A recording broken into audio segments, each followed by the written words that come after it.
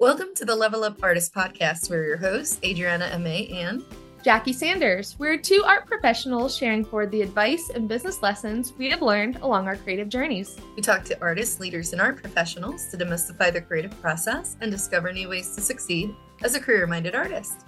If you find value in these conversations, please go ahead and subscribe. This will help other creatives like you find our podcast, and you'll be notified when we drop a new episode every Tuesday. On today's episode, we are so excited to have an artist from the other side of the world with us, Anna Price. So welcome, Anna. Hi, guys. Thanks for having me. Absolutely. We're looking forward to discussing with you the process of balancing multiple art styles, growing an audience on social media, as well as recording a bonus segment on shifting from a home studio to a public-facing studio for our podcast supporters at levelupartist.com. But you got it all. Real quick, before we dive in, though, for people who have not seen your work before, let me give a little bit more about your wonderful resume. So Anna Price is a Sydney-based interior designer turned artist in 2019. As a mother of four, Anna did her first painting out of the desire to escape from her screen-based work and to obtain affordable artwork for her new home. She paints intuitively, unscripted, and untrained. Her work draws on her creative intelligence to come up with multiple styles of busy abstract expressionist and geometric style artworks that are predominantly large scale and involve huge amounts of bold color. Her inspiration comes from repetition, scale, her surrounding environments, and children's literature.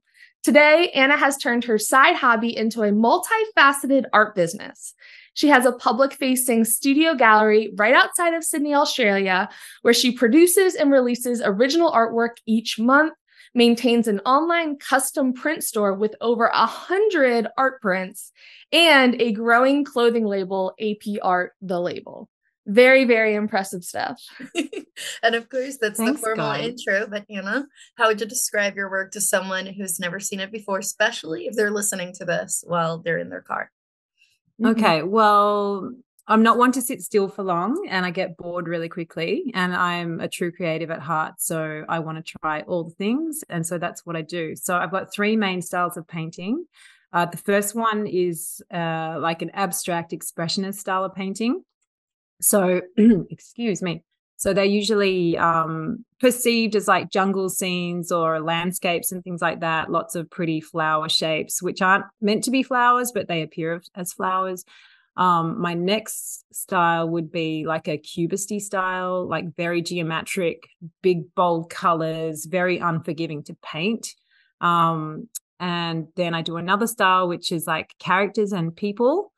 So like painted people with like a little bit of pencil progressive at the top and like blended color backgrounds and things like that. And so my process is I cycle through each different style of painting until I get super sick of it. I'll do one for like 2 months, maybe 1 month or 2 months until I get super tired of it.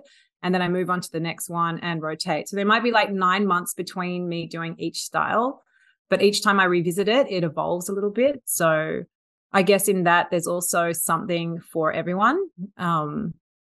I guess it creates diversity as well. So some people might not be into my abstracty stuff, but they love the cubist stuff or they love the beach people. So yeah, I guess as a kid though, I was always illustrating. So I loved the fine detail of pencils. And I would come home from school and I'd draw, or I'd wake up in the morning and I'd draw, I'd go to sleep drawing.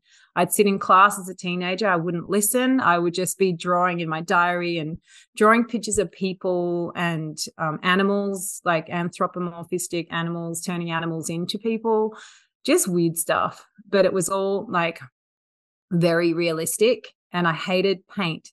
I never painted because I didn't have that control over what I was doing with paint. I guess with a pencil, you can really get into the fine detail, but with paint, I wasn't allowed to do that. So I just never had any interest. But it's funny now because when I paint, I love abstract painting and for things to look not realistic. The less realistic they look, the better it feels for me. And I see my kids doing that. I've got 5-year-old twins, and the way that they draw is so beautiful.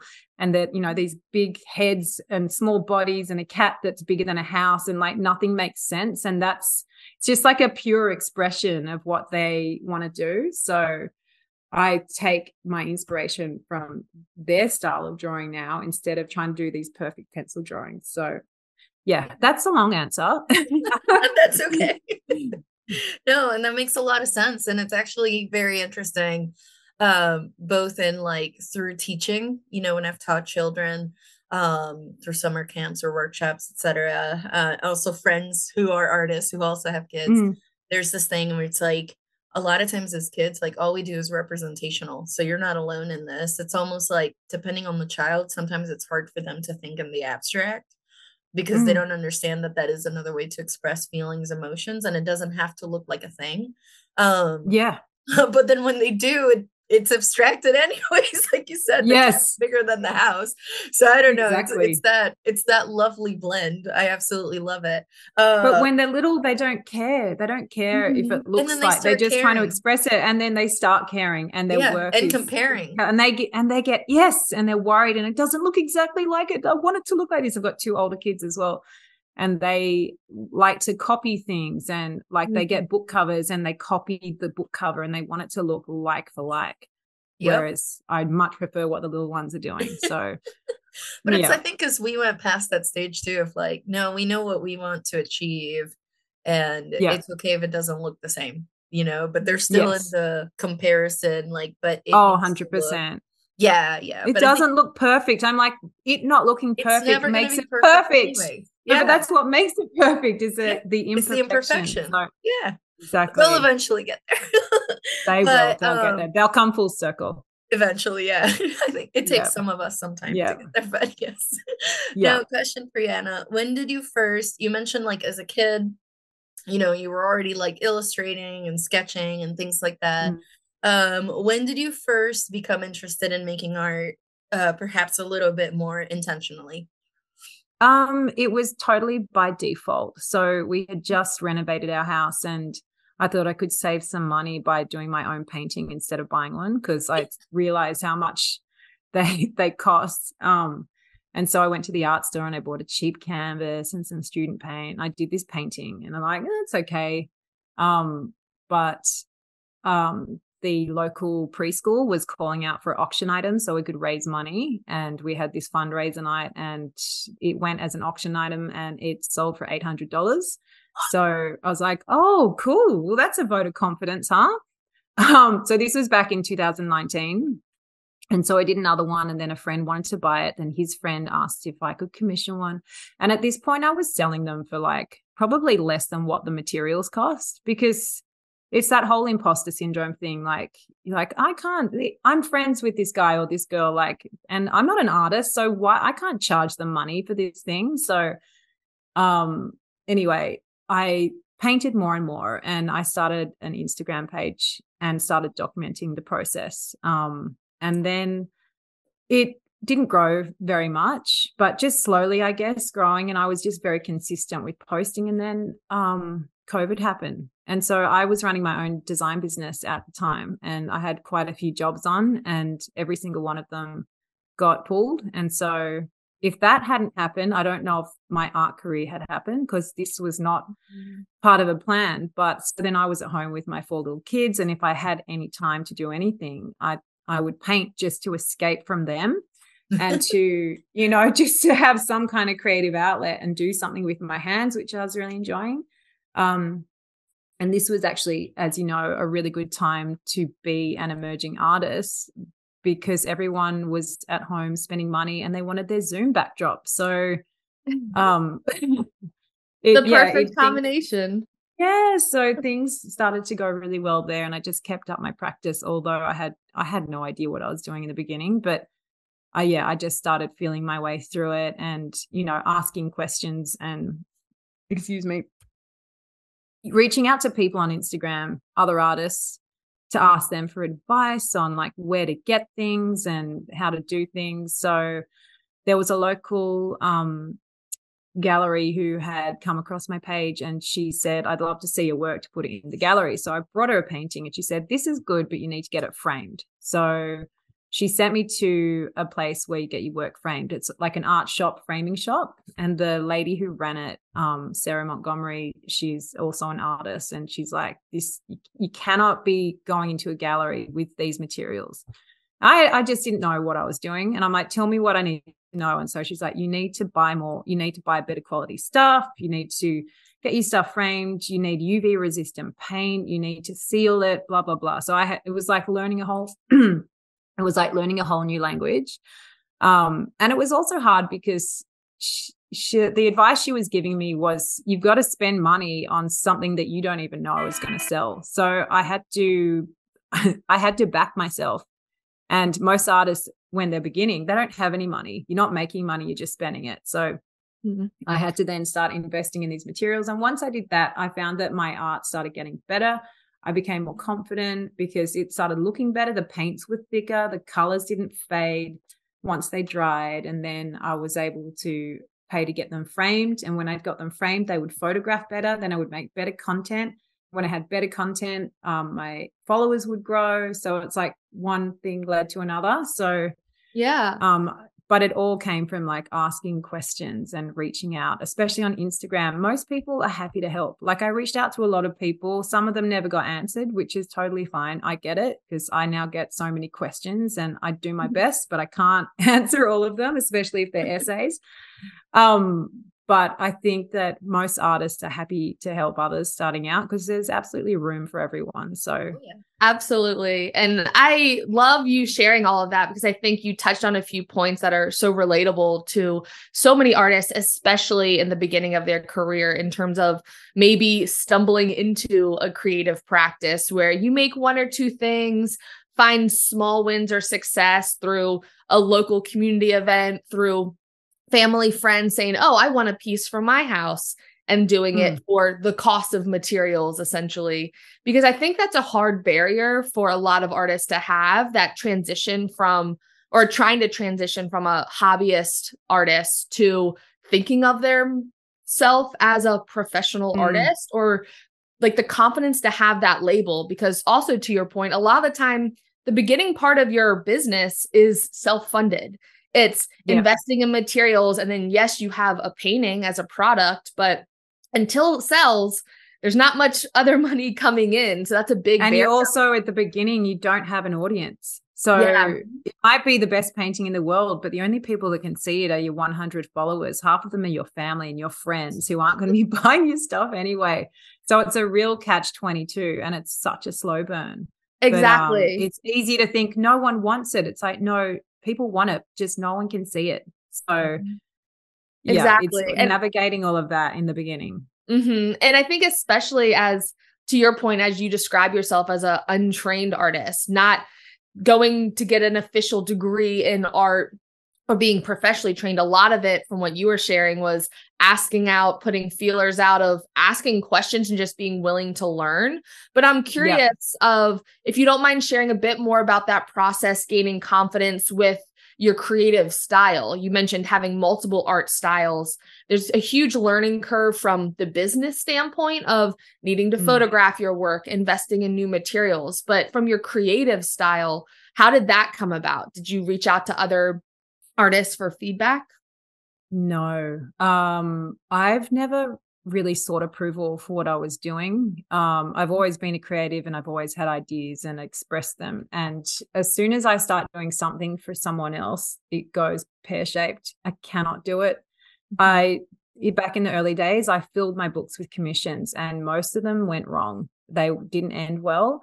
And I'm the common denominator in that. And I think it's just because as soon as someone tells me what to do or what to paint, and I gave them so much choice, I said, I can do anything you want. Make that, change that color, do this, do it like the other one. And I'd be like, ugh. And it just really ruined the process for me. And it doesn't matter if it was for a close family member or a complete stranger, I just couldn't do it. So one day, because I was so miserable doing these commissions, there's the comfort of the commissions because you know that you're going to get paid and you've got like, okay, I've got like 5 months of income. That's awesome. But I hate what I'm doing. So you rock up to work every day and it's so unpleasant.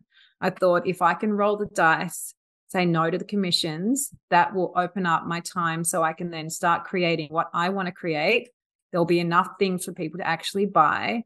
If people don't like it, they can go away. They don't have to buy it. But hopefully if I do that, there will be enough stock for people actually to buy each month. And I've never looked back. That was about 2 years ago, and it's been the best thing I've ever done. And I was so nervous. I thought I'd be shooting myself in the foot. I thought, like, that's it. My income is going to dry up. No one's going to want it. But of course they wanted it, because most of the commission clients were wanting something that I'd already done, and they wanted me to recreate a painting. So if I could just express, like, they're liking what I'm doing when I'm like uninhibited. So maybe if I just keep doing that and go with that flow and paint what I want, they'll like it. And going with that flow as well, I guess the confidence, I just back myself. If I'm feeling the energy to do a certain type of painting, I do it. I don't wait for someone to tell me to do it. I don't have to wait until next week because I've got to fill this commission this week. If I want to paint what I want to paint, I rip off the plastic of the canvas and I just go for it, and I don't plan it. It just happens organically. And that's when the best stuff comes out. So I guess it's just backing yourself, being confident, just not giving, I don't know if I can, what do you say, cuss, but give zero fucks about what anyone thinks, because you can't. It's just a waste of time. And not everyone's going to like your work. You know, once you put it out there, you put it out there and people won't like it. You probably won't know about it, but you know, you got to be okay with that. I don't like all the paintings that I see. I don't like every song that I hear, and that's okay. I don't have to, and they don't have to like my work. It doesn't mean there's anything wrong with my work. So as soon as you can keep telling yourself that kind of message, it's okay. This is not going to be for everyone, but it is going to be for someone. And stuff eventually sells. So sometimes it sells fast, sometimes it sells slow, but if you just back yourself, it'll sell. Yeah. And I think that's such an interesting comment about commissions too, that artists don't necessarily think about. Because to your point, it's seen as that quote unquote dependable income, to where it may feel like more of a gamble just to make your own work. But I think you touched on something of like, that's the magic that a lot of collectors actually want. And oftentimes commission processes can turn into this snowball spiral of maybe the other person dictating a lot of the color scheme, the composition. This is the scale I want, to where it can take that energy out of the creative process that makes the piece so magical, to where it's the energy. It is. You just end up being a working. Yeah, you're just a working. You're a puppet. You're a puppet with a paintbrush. Puppet with a paintbrush. And that's how it felt, because that energy was gone. And that energy then is still there, but it turns into negative energy. And that's coming out on the painting. And then it will look like shit. And then you'll show it to them and they're like, oh, I'm not liking it. And I'm like, well, neither am I, but this is what you wanted. Right. So you're like, I could have told you this color would look terrible here. And I told you it did. And you wanted it anyway. Yeah. And so I think deciding as a business just to kind of draw that line in the sand, maybe for a specific phase of life, saying like, okay, 6 months, a year, 5 years, I'm just not doing commissions. It's one of those decisions that makes future decisions easier. Because then when someone approaches you to be like, actually, I'm not taking commissions right now.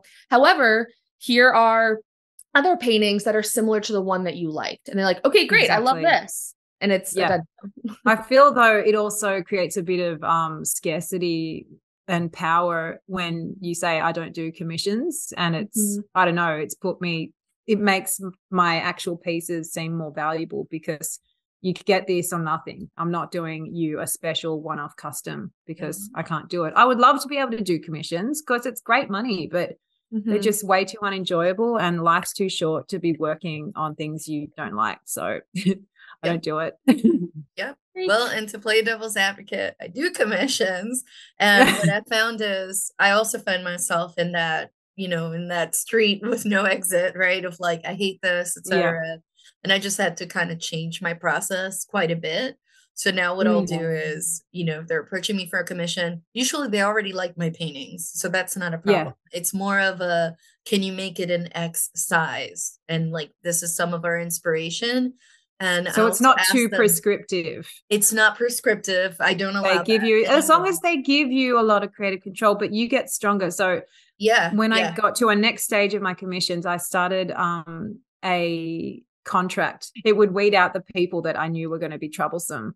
So I that's was true. quite upfront and say, you only get to look at it one time until it's finished. If Same. you're not happy with this, then you can pay me $100 an hour until, like, it was basically, if these people knew that they were really prescriptive and they were really strong on what they wanted, they were going to back out and never sign that contract. So that did help, but I still just didn't like what I was doing. And you've obviously got to that point as well, where, you can see them coming from a mile away. Yeah. When you get that in your inbox, can you paint my family in, like, paint them as, no. I don't all the paint different people. characters and, like, no. Yeah. I don't paint people, and I've gotten asked, can you paint my dog? Yeah. Can you paint my grandma? And Yeah. I'm like, look at my art. I don't paint people, like, No. at all. Yes. Like, no. So random. But Yeah. no, I had You're to an artist. You know how to use a brush. Can you Right. You paint can me? do any Like, style ever. It's like Anything, yeah. asking a pianist if you're like, hey, can you just play the drums and the saxophone and the guitar? No. Like, no, I play the piano. I don't know what to tell you. Yeah, no. I could It's probably, exactly like because I can that. read music, but that's about Yeah. the only tie-in. Yeah, Yeah. it's not the same. Yeah. Yeah, no, but I had to do the same thing and kind of do a questionnaire that they have to fill out. And like one of the questions is, which of my existing paintings, like, do you like? Things like that, just to kind of get a grasp of it. And then I've learned, I actually learned this from other, I heard this from interior designers and from muralists, and now I do it in my own painting practice for commissions. I do mock-ups. So I actually make two designs and I say, which one do you like? And they're digital. They're small, they're digital. So what, you in like Procreate or something like that? Similar. I use Adobe Fresco since I have the Adobe Universe and pay out of the behind for it. And therefore you've got like a template and they've agreed on it. So the painting has to look something like this. So the invoice, that's clever. Contract, everything shows which one they've chosen. And then what I end up doing, or what I did on one of my last ones was, which advice for anybody that's like on the fence about commissions, was what I did on the last one was they actually liked both of the designs. And they were like, we prefer this one. We actually love both. I painted both of them. So they were 4 feet. Yes, I did. 4 feet by 4 feet. And this is a happy story. They picked the other one. They didn't pick the one that they initially selected. They picked the other design once they saw them in person. And what a fascinating experiment. Exactly. Because I'm like, by doing it this way, two things. Number one, they already liked both, right? Number two, they're both the same size format. So they're very large. I already have the big, large brushes out. One of two things could have happened. Actually, one of three things could have happened. If they liked both, well, there you go. That would have been amazing, right? Or they picked one out of the two. Or if they didn't like either one, they had already put in a deposit and they could use that towards an existing painting. Is how I do it. I don't give refunds. So I was like, hell no. Either way, it's a win-win. So, but they loved it. And then you had a second piece that you could then sell on your website. You got it. That's and you're only one palette. You mix the paint once, right? Use the same brushes. It's all about being efficient with your time.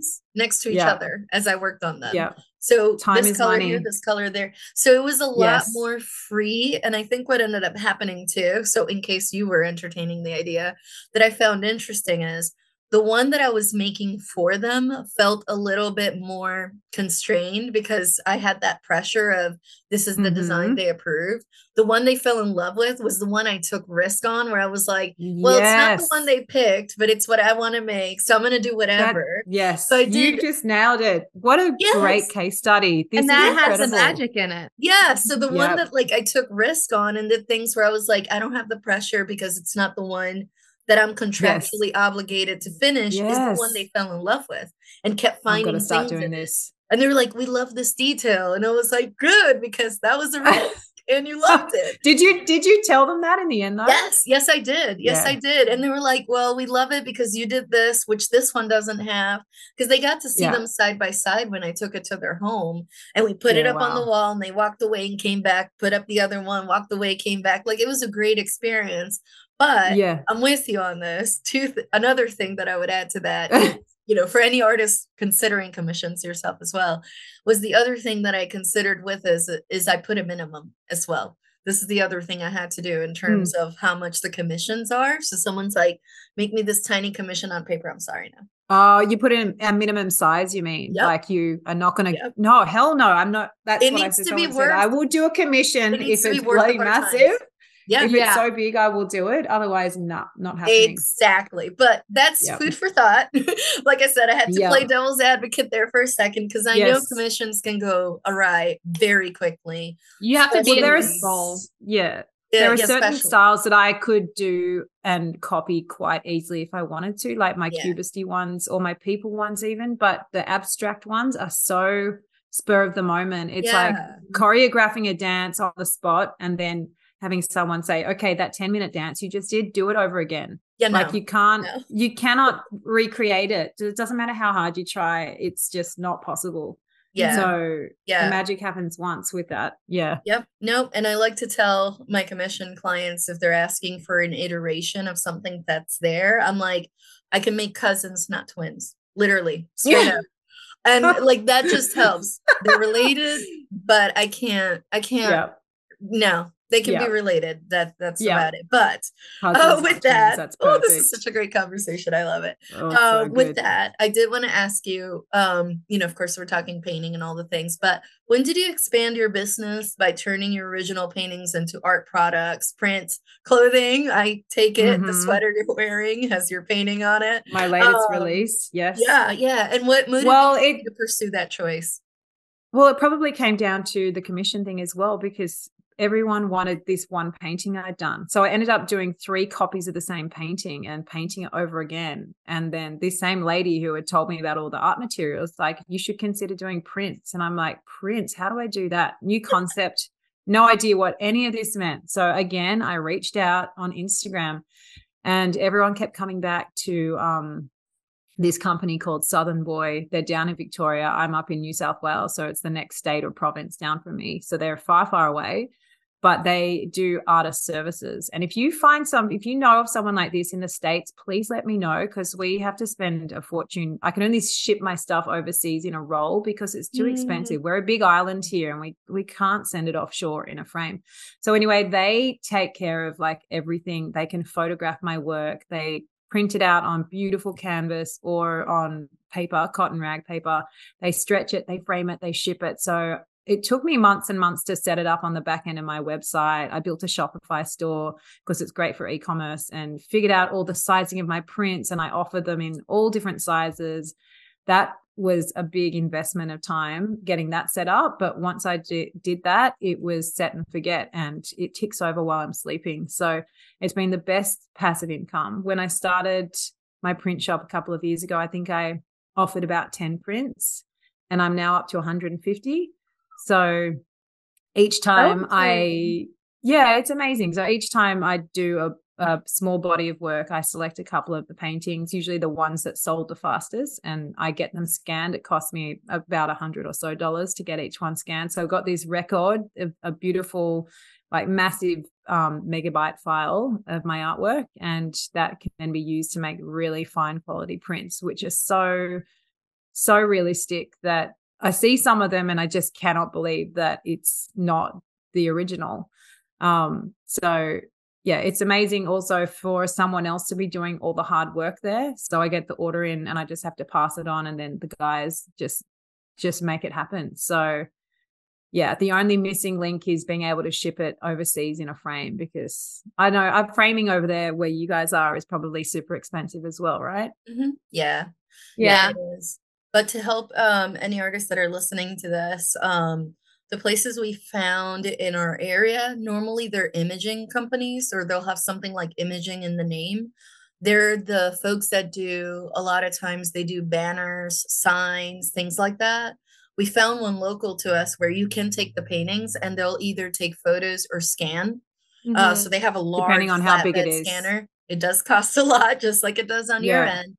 But they can be set up that if we were doing it on our website, it's not 100% automated, but we can set it up that if somebody places an order, they can be notified, and they do take care of printing on canvas. So a full-on drop ship situation. Wood. They print on all kinds of materials, cotton rag, photo paper, wallpaper. Like they have a lot of different materials, but it's a type of sign company. We found several in our area, and they'll do it.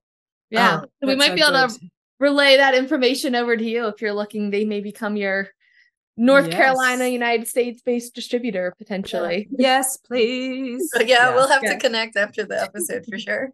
Yeah. And Absolutely. I'm sure like getting those high quality prints, both from a documenting your journey standpoint, is huge and is one thing that we talk to a lot of artists about. Of even pieces in the beginning of your journey, you're going to want to wish that you had documented those before they sold, because to your point, if a collector comes and says, I absolutely love this piece, maybe you don't have the original, but you can get a 5-foot version printed on canvas that obviously isn't as magical as the real thing. It's not the material, but it can get pretty close. And for it's you, just, you've already done the work. So it is that more passive income. It feels like free money, even though obviously you invest into it. Exactly. I think it's just a really good investment to get your work professionally photographed like that. To have those files could be worth so much. Like what you can produce, maybe it costs $100 to get the photograph or the scan, but how many times I can resell that as a print just from this one file is really worth investing the money.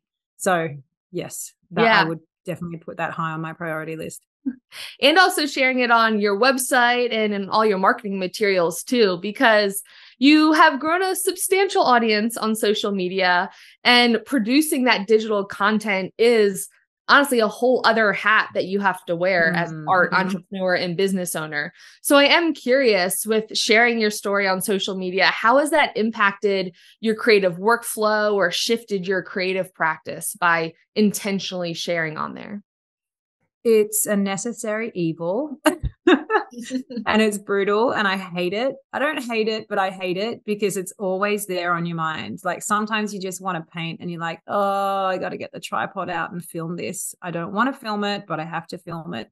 But you have to constantly make, if you want to grow on social, you have to be constantly making good content and filming interesting things, which I find as an artist it's quite easy to do because we're always doing something that is bright and colorful. You're mixing a paint, you're washing your brushes, you're hanging paintings, you're getting out of your car with an artwork, you're varnishing, whatever you're doing, there's a way to film it and to make it look interesting. So I use, I guess I go into the back of Instagram and you can see in your analytics when your followers are most engaged in what you're doing. For me, that's 9:00 at night. And so it is the last thing I want to do at 9:00 every night, but at least 4 to 5 times a week, I put the kids to bed and then I've got whatever time is left to find the content that I made that day and cut it together in a reel and write some copy and then post it. And I don't love doing this, but I've always remained consistent. And sometimes I'll get like 200 followers a day for a couple of months. And then that will like dive down to 10 followers a day or minus followers a day. But the one thing I am throughout all of that, I don't change what I do. I remain consistent. On the times where it's soaring and the times where it's dipping, I just keep doing the same thing. So I'm trying not to do it. I guess I'm pleasing the algorithm a little bit, but also just the algorithm is always going to change, but I'm not. So I figure if I just stay true and stay consistent with what I'm doing, things should stay good for me. So yeah, how it affects my workflow. Yeah, it can be a little disruptive, but I'm pretty well trained now in making a good point of remembering to film the things and photograph the things, just constantly making that content. So there's always going to be something to post. Yeah. And I also love that in yours too. I mean, good point that you just made up. Not all of, like, if anybody takes a quick look at the grid, Anna Price _art, in case you're on a computer, near a computer, you have a mixture of videos and photos. So it's not like you're trying to chase the algorithm, whatever the new hack is, and just do videos. You actually have a mixture of them. So that's definitely good to see and be like, okay, there's hope for those of us that are like, I don't know if I want to do video right now. I don't feel like it. I'm too tired. You could always do photo too. But it's because the algorithm just wants to show you videos. But I prefer, and I think most people do prefer, seeing nice still images, but they don't come up in a feed. They won't be shown to you. So if I could do a reel and it will get like 100 Thousands of views a views. minute for the first hour. But then if I do a beautiful still photograph, it just doesn't get seen. It's nowhere. So I don't care, because I like looking at my grid, and it's this lovely picture of the grid is so important though. Like, you shouldn't underestimate the grid, because that has to look consistent as well. It's your shop window, essentially. It is your shop window. Yeah, it's yeah. everything. Yeah, and you have persons of all types of backgrounds and age groups that are looking at your shop window trying to make a decision. And if all they see is video, and they hate video, give them yes, photos exactly. Exactly. But look, I've built my business on this. Like, and that's this brings me to the blue tick thing as well. I don't know if it's been like a polarizing thing for you guys, but I built my business on Instagram, and I didn't pay a single thing. And I've done well because of that. And a couple of years ago, someone said, you've got to, if Instagram fell over, you'd be stuffed. And I thought, I will be stuffed. That's why I started my subscriber list. But I don't mind paying for verification, because I pay for MailChimp, I pay for web hosting, I pay for my accounting software, I pay for all these things. So if they want me to pay $30 a month or whatever it is for verification, I'm more than happy to do that. And it's not so I can be like, hey, I got a blue tick, I'm famous. It's not at all about that. It's about, first of all, building trust with your clients, because they're probably more likely to buy from you if you are a verified person. And secondly, it's for security, for my security, because it I would spend sleepless nights worrying about my account getting hacked. Yes. Because I don't know what would happen to my business if that happened. And so I think a lot of people have thought that getting verified you'll get all these followers and it's going to change your life. And they're like, I haven't got any more followers or traffic, and this sucks, and I don't know what I'm paying for. But I think it's about other things. So I think, there's been a few polarizing views about the whole verification thing, but I got on board just so I could sleep at night. Hey, I mean, speaking of being able to sleep at night when it comes to social media, are there boundaries they have put in place to help you decide what to share and what you don't want to share on social media? The only thing I don't share is my personal life, my family's, and my social life. And, because people are there to follow my art journey. They're not there to see what I did at the beach on the weekend with my kids. Like, who cares? Like, that's no one's business. And also there's a lot of creeps out there, so I don't want people seeing what my kids look like. But no, that's kind of just where I draw the line. I try not to be too opinionated on things. I like to share, I don't share how I paint and how I build my paintings, but I like to give some advice, like share some advice on how I am efficient in my business and things that have helped me. So I think there's enough room out there for everyone. Some people say you share too much and you're giving it all away and da-da-da-da. So, but I don't know. It's advice that I would appreciate. I don't think it's affecting like my IP or anything like that. So, I can sometimes be a bit too generous with my advice, or think twice about that after I've posted it. Maybe I shouldn't have said that. Am I giving all my secrets away? But yeah, no, the only thing that I really hold off on is like the family and the personal details. Yeah, no, because it's not about me, it's about my work. So I don't want it to be the Anna Price show. I want it to be about Anna Price's art. So yeah, absolutely. Well, and it's one of those things too, because we've heard this before, where someone's like, am I giving too much away? Am I sharing too much? And at the end of the day, it's like, well, if you're generous about it and you put it out in the world, then it's a way, at least the way we see it, it's a way of giving back, because somebody else already did that for you. And that's how you learn. If it weren't for University of YouTube, so to speak, or some artists for free, probably didn't even get paid, not even 10 cents, per view kind of situation, went ahead and shared their tutorials, or a book that we invested in where there was a step-by-step, it's like those things help our journey. And I feel like 100%. As long as we're not sharing it to the point where it's a tutorial and this is how you do the background and this is how you do the line. Exactly. And this is how you do, as long as we're not showing like a step-by-step, and then people can get from it what they want. But most people are just there to watch, just to look or entertainment or maybe bring a little bit of joy into their into their Yep. zombie corporate Yep. lives, right? A bit of But they're not there to ASMR. copy. Yeah. Yeah. Yeah, exactly. Yeah. And the And you one still get person the that's going to copycats, copy is but going to copy anyways, and then they'll move on yeah, eventually. So who exactly. And cares? they never get far. The copycats never go far. Yeah. And then So they get over you and then they move on to the next person. yeah, So I to try use your not to get too words. fired up about that as well. Yeah, to use your words, Um, they can get stuffed. yeah, get stuffed. See you later. Yeah. And it's all about sharing what feels right to you, right? That's Yeah. one thing that we talked to a lot of artists about, of figuring out where your boundaries are and then like staying true to them. There's no one Yeah. recipe fits all for anything in an art business, what to share on social media, how to make art, different styles you have to do.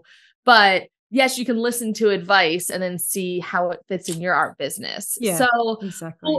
for emerging artists who want to document their journey, what advice would you have for them for sharing that journey on social media? I would say stay consistent and learn how to take really good photos. I think that the problem is people look at your stuff for like 2 seconds before they have made their opinion about you. And if you have a beautiful looking grid that's consistent and looks nice and appealing to the eye, then they're going to dive deeper into your page and be more interested in what you're doing. But if your front page or your shop window, as you said, is not looking any good, they're going to move on pretty quickly. So invest in some good equipment, a tripod or 2 tripods or whatever it is you need, or a ring light, something or take photos at the same time of day when the light's good, and just make sure your edges are straight. Everyone's got an iPhone. You can crop things, you can filter them however you need to, and just make things look good, because that's you selling yourself. It's your shop window. And just being consistent, but also being true to yourself, not posting what you think people want to see, because that always shows when you're trying to follow trends or post what you think, or this kind of reel is trending, so I'm going to do one of those reels. It's just, just do what you want to do, express yourself your way. If it feels right, post it. And I've had times where I've been about to post something and it's something in my gut has just felt a little bit wrong about it. I don't know what it is, or the message I was giving out, and I pulled it out, or I posted it and I've deleted it right away, because that's I'm going to start thinking about that post for the next 2 hours and worried about what people are thinking about it. I pull it. So just listen to your gut when you're posting, and don't post for posting's sake. That would be my advice. No, that's perfect advice. That's perfect advice. It's like, if you're going to be, it's not going to be authentic, then don't even, because that might be somebody's first experience of you anyway. So why would you want to put something second rate, Exactly. It doesn't have to be perfect, but if it's too cringy. Yeah, if it doesn't feel right, then it's usually not right. If it walks like a duck and it talks like a duck, it's probably a duck. So, On that note, absolutely love that. Well, Anna, one of the questions we like to ask all our guests is how they define success. But first, we're going to put in a quick word from our sponsors. Sure. This episode is brought to you by our Level Up Artists podcast supporters. If you have gotten value out of listening to our podcast, please consider becoming a supporter for $4 a month. This podcast is our way of sharing it forward, and we get so much value out of these conversations ourselves, but producing a podcast isn't free. We have personally invested in podcast equipment and video editing software, as well as dedicate our time to produce, edit, and distribute a new episode every week. By becoming a podcast supporter, you will help us keep the podcast running smoothly and get access to amazing off-the-record conversations with seasoned artists, authors, art collectors, gallery and museum professionals, as well as industry leaders. These conversations offer even more valuable advice for artists at various stages of their career. You also get access to our artist community platform and our gratitude for keeping the podcast going. Head on over to levelupartisthub.com to sign up and become a podcast supporter today.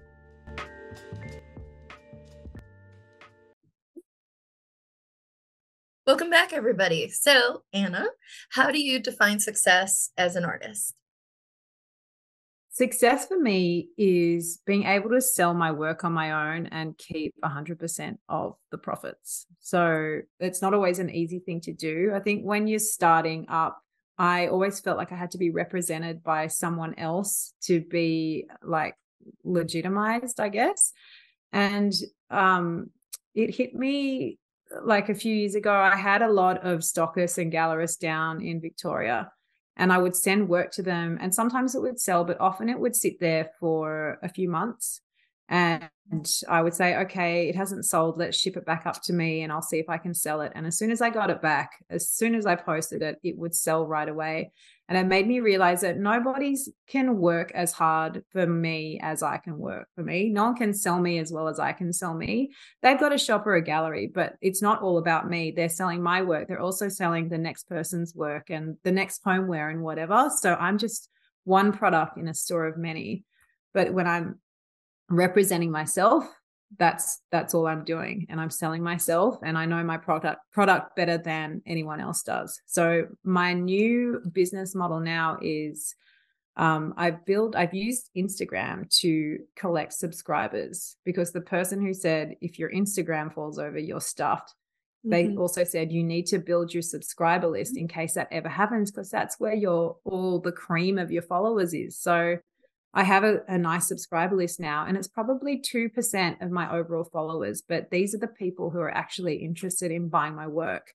And so I use social media to tell them about my subscribers, about my subscription list. And it's not a newsletter that says, hey, everyone, guess what I'm doing this week? Because I hate newsletters. They fill my inbox. I don't read them. I delete them. It is an email that goes out once a month with listings of my original artworks that my subscribers can see first.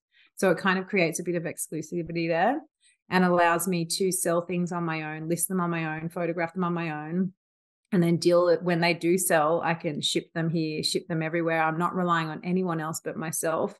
And I'm also taking 100% of the profit. So I love this new model because it works for me. I'm still selling all my stuff and I'm not beholden to anyone or anything else. It's all on my own terms in my own time. So I don't know. I've worried about not being in big galleries and being seen in other places, or feeling sometimes like, oh, maybe I'm not worth anything because I've never been asked to be in one of the major galleries. But who cares at the end of the day, because I'm selling work, and that's all I want to do. I want to support my family, and I want to paint what I want to paint when I want to paint it. And so for me, I'm feeling like that's my little area of success, and that's my happy zone, and that's as much as I can handle without having pressure from anyone else or anyone else in my life. So yeah, that's a long-winded answer to your question. Yeah, I absolutely love that, because it's also embracing those skills that we've talked in other episodes. Oftentimes artists seek gallery representation, yes, for the like grandeur of it or the perceived success, the validation that you think you need. Right. And it also, they do provide services from a marketing perspective, from a marketing, like your work. But if you are an artist that prefers doing that on your own, prefers telling your own story and can thrive in that as a business, I mean, owning your own assets to kind of get high level, like that's always more valuable than something of leaning on others. So I love that. Exactly. Yeah. So now, what is one piece of advice you wish you had heard before you got started on your creative journey?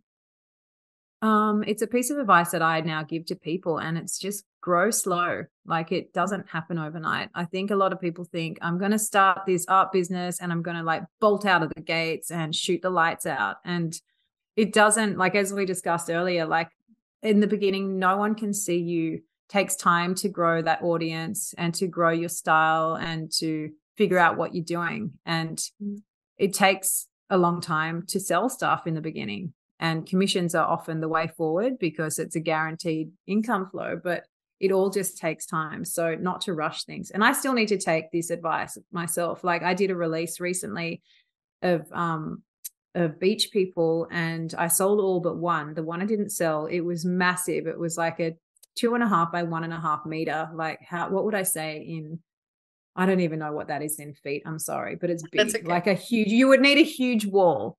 And so those artworks are much harder to sell because they're very big, they're way more expensive, and you need a really big wall.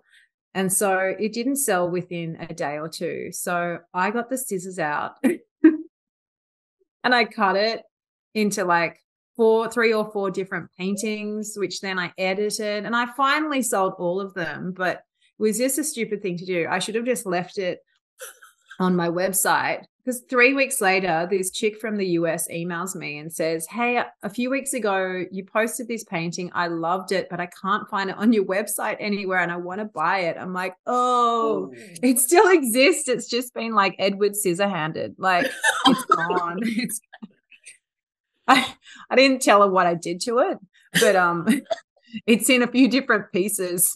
It's scattered. It's scattered. I've done a number on it. So back to my original point, just like be patient. Like, things take time to sell. And I think it's like gambling. People with gambling problems, if they hit the jackpot, then they think they're going to keep doing it. So they keep throwing money into it. Like, if you have a good week of selling paintings really quickly and one doesn't sell, it's like, I've got to sell them right away, right now. It's got to happen. It's got to happen. There's something wrong. They're not selling. It's like, no, just chill.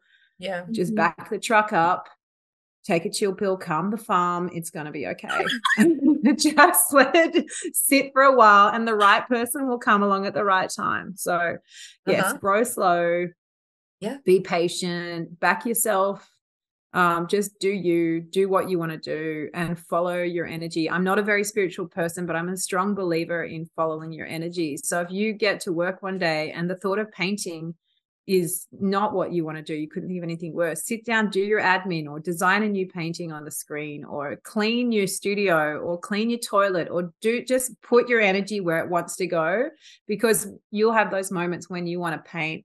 You'll like wake up at 7 a.m, or it'll be 10 o'clock at night, and the idea light bulb comes. Your energy is just going to flow into that like crazy. So if you don't want to do something, don't do it. Or if you don't want to do that admin, just do the painting. If you're itching to do a painting when you're meant to be doing something else, just do the painting.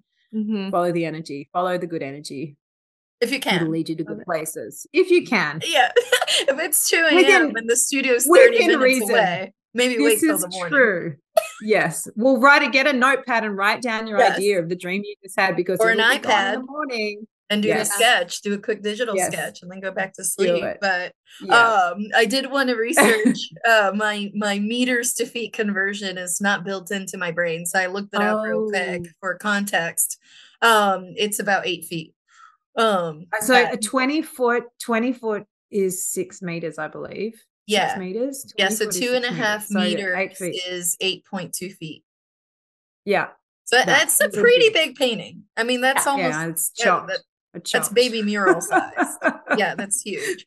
Not a lot of people have space for something like that in their house. I mean, some people aren't even that tall. Yeah. Can you imagine how much I could have sold that for as well? Like, yeah. So don't chop your paintings. Don't do it. And or like I said, wait, because I'm a doer. I'm not a thinker. Yeah, hey, that's okay too. Also, like the fact of the matter is, like, that is a big size, and that's also going to come with an investment, and might take that collector a couple more extra things, thinking about it, a couple nights sitting on it before they're ready to pull. To decide on it. But yeah, no, I've had work that sold like 3 years later, and somebody was like, "Oh my gosh, I love that," and I'm like, "But it's old." But honestly, it doesn't matter. But people don't know it's old. They've just discovered you. They don't know it's been sitting there for 3 years. No, they don't, and they don't care. Actually, I found they don't care. This is why I don't date my paintings anymore. Yeah. Plus, I end up painting most of them anyways. After a few years, if I'm like, it doesn't painting resonate, over them, then I paint over them.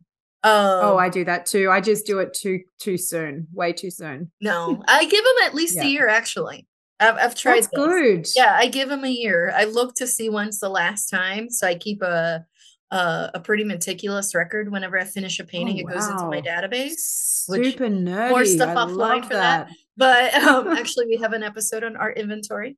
Anybody that's listening to yes. But literally, like, I'll finish it, and it has the title. So for purposes of submissions to an exhibition and things like that, I do know exactly when it was finished. But sometimes I'll look and say it's 2 years old, and it no longer resonates with my body of work or my style or things like that. Yeah. Then I'll make a decision. Either I put it in a studio sale, which I'll only do that like once a year if I'm trying to clear out some space, or I just literally exit out. and just Yep. put another painting on top.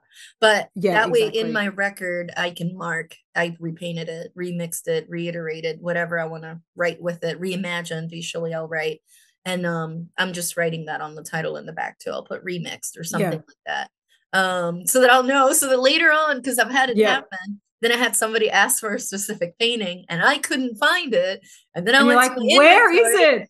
and I painted Yeah. it over. And it was like 2 years later. And they were like, I've Oh, been wow. wanting this painting. I've been looking at it for years. Like, I keep scrolling to your Instagram, this painting. I'm finally ready to buy it. And I'm like, I It's just like painted it over like 3 months ago. It doesn't It exist. still exists. It still exists. It's just under some stuff that you can't Yeah, get but the off the problem is top. the new painting sold. So they couldn't even Yeah, buy. I know. Yeah, that's it. That's it. Yeah, see, that's why happened I to me haven't before. yet gotten to the point where I've painted over pieces, because I've had several situations like that happen to where it's like 6 months, 8 months, a year after I created it. And then I put it on one social media post that, to And your it point, goes. Anna, it was like, I need to post, like, I want to post something, but I'm not feeling like a photo shoot moment in my studio. Let me put this like older picture that I took. And someone's like, Yeah, oh my goodness, I love this piece. I need And I'm it. like, well, perfect. It's already done. done. Done. Yeah. So But the thing it's is, funny if it's what, hiding in your back storage room, no one can see it. You know it's there, but Yeah. you're like, this one won't sell. It's like, yeah, because you haven't listed it. They don't Yep. know Right. it's there. If you keep putting something on your feed or your stories and people see it over and over again, they're more likely to buy it. But we forget so because true. it's hard. I mean, I spend probably 30-40% of my time painting, and the rest of it is making content, doing admin, and running the business. Like, That's I pretty think good. a lot of people think we as artists are just painting all day, then we go home and have dinner, Yeah. and we come back and we just paint. It's like Yep. running a business. It is hard work. And Yeah. it is very much not painting. It's a very little amount of that is actually doing the fun stuff of the painting. So I know. Yeah. I know. If Yeah. only. If But only. it's all rainbows and unicorns. yeah, but honestly, absolutely. sometimes that admin work can, I found, also like reinforce the creative practice sometimes, like writing about your work, sharing about it on social media. Like, okay, what parts of this painting do I want to highlight to my collectors? It also then reinforces, okay, what parts are you drawn towards? What are the stories behind the pieces? And so sometimes it can feel like, oh, I just want to paint, but I have to do admin work too. But oftentimes shifting that can feel helpful in terms of, okay, this is my time to really solidify the narrative behind my work, or gifting yourself the time to reflect on, how is this series coming together? What do you like? What do you not like? What do you want to go towards? So it is really that. gifting time, though, isn't it? When you make time to stop and reflect, which is something I don't do enough of, or if ever. Yeah, it's tough. I'm sure you do. Your work is cohesive. You definitely are doing the thinky time at some point. Thank you. I feel like I'm just like a bull at a gate. I just go, and I often stop. I forget to stop and just sit back and look at what I'm doing. And I never plan as well. I want to spend more time planning what I do, because it would probably save me a lot of time in the future if I actually put more thought into what I was doing next. So we'll see how that goes. Work in progress. Yeah, absolutely. Now, if somebody were to randomly hand you 100 Australian dollars, what would you splurge on or invest in? It has to be something that brings you joy and relates to your art or business. Okay. Well, recently, so I designed this wall. I would buy a wall. I made this wall. It's like 2 meters. Okay, what we got the measurements for a 2 meter by 2 meters. Yeah, let's just 2 call it 8 meters, foot. so a 8 little foot less by than 8 foot, like a big plywood square, double sided. It's like 2 feet wide, maybe 1.5 feet wide. And it's got shelves in the side, and it's got caster wheels on it. And I wheel this thing around my studio. And I can put it up against the door at night when I leave, and it's got lights on the top. And if I need to take photos in certain light, I move it this way. Or if I want to split my studio in half, it splits the studio in half. And it's been the greatest thing. It's the whole thing is like a mobile art studio in itself. So it can change my space from a square to a rectangle. So it's like, I don't know, it is, if I'm going to build another one for my next studio. And if I had $100, I would be buying or investing in another art wall designed by me. I love that. So it's functional for your creative practice, but also great for making digital content. So kind of fits all the boxes. Exactly. Very it sure unique does. idea. I love that. Yeah. Well, Anna, thank you so much for being on the podcast today. It has been so much fun talking to you. Real quick before we go, how can our listeners stay connected with you after they listen to today's episode? You could drop into my DMs, AnnaPrice_art, or head to my website, which is annapriceart.com, and head to the contacts page, and you can fill out a form there and send me an email.